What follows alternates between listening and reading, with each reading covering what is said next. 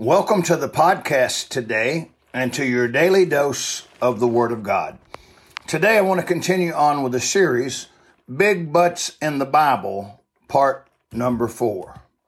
I want to talk to you about this verse today. It's found in 2 Kings chapter number 5, verse number 1. Before I read that verse, I want to say that it was when reading this verse and preaching on this text years ago that this but really jumped out at me. I wanted to preach a sermon then on this title, Big Butts in the Bible, but I didn't. So after all these years, I finally got to the place where I'm teaching and using in the podcast, Big Butts in the Bible. Well, here's the verse for today. 2 Kings chapter 5, verse number 1.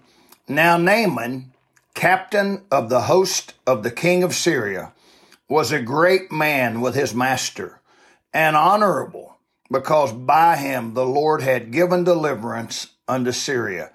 He was also a mighty man in valor, but he was a leper. Wow. Did you hear that last part of that verse? You know, it's talking about Naaman. And the verse says so many good things about Naaman, that he was a captain for the king of Syria. He was a great man. He was honorable. He was a mighty man in valor. He was a man of war. He was a military man. He had so many good things going for him. But the last part of that verse says, but he was a leper.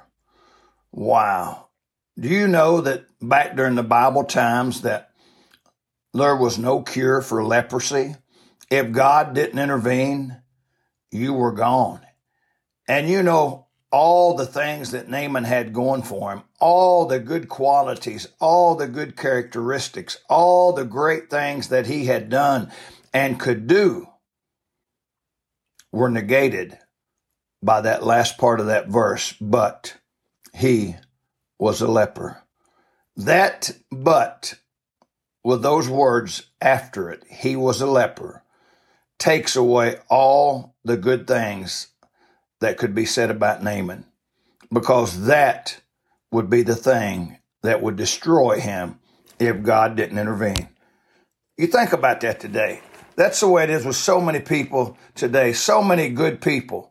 You can say so many good things about them, but you get to the end and you'd have to say, but he or she is not a Christian.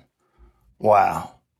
The greatest thing in the world you could ever do would be to give your life to Jesus Christ and be a Christian. It doesn't matter about all the other things. What would be the worst thing when you die? They could say lots of great things at your funeral, put in your obituary. But if they had to put it to end, but he was a sinner. Wow. Oh, my friend, today, would you give your heart to Jesus and trust him and ask Jesus to save you today? May God bless you today.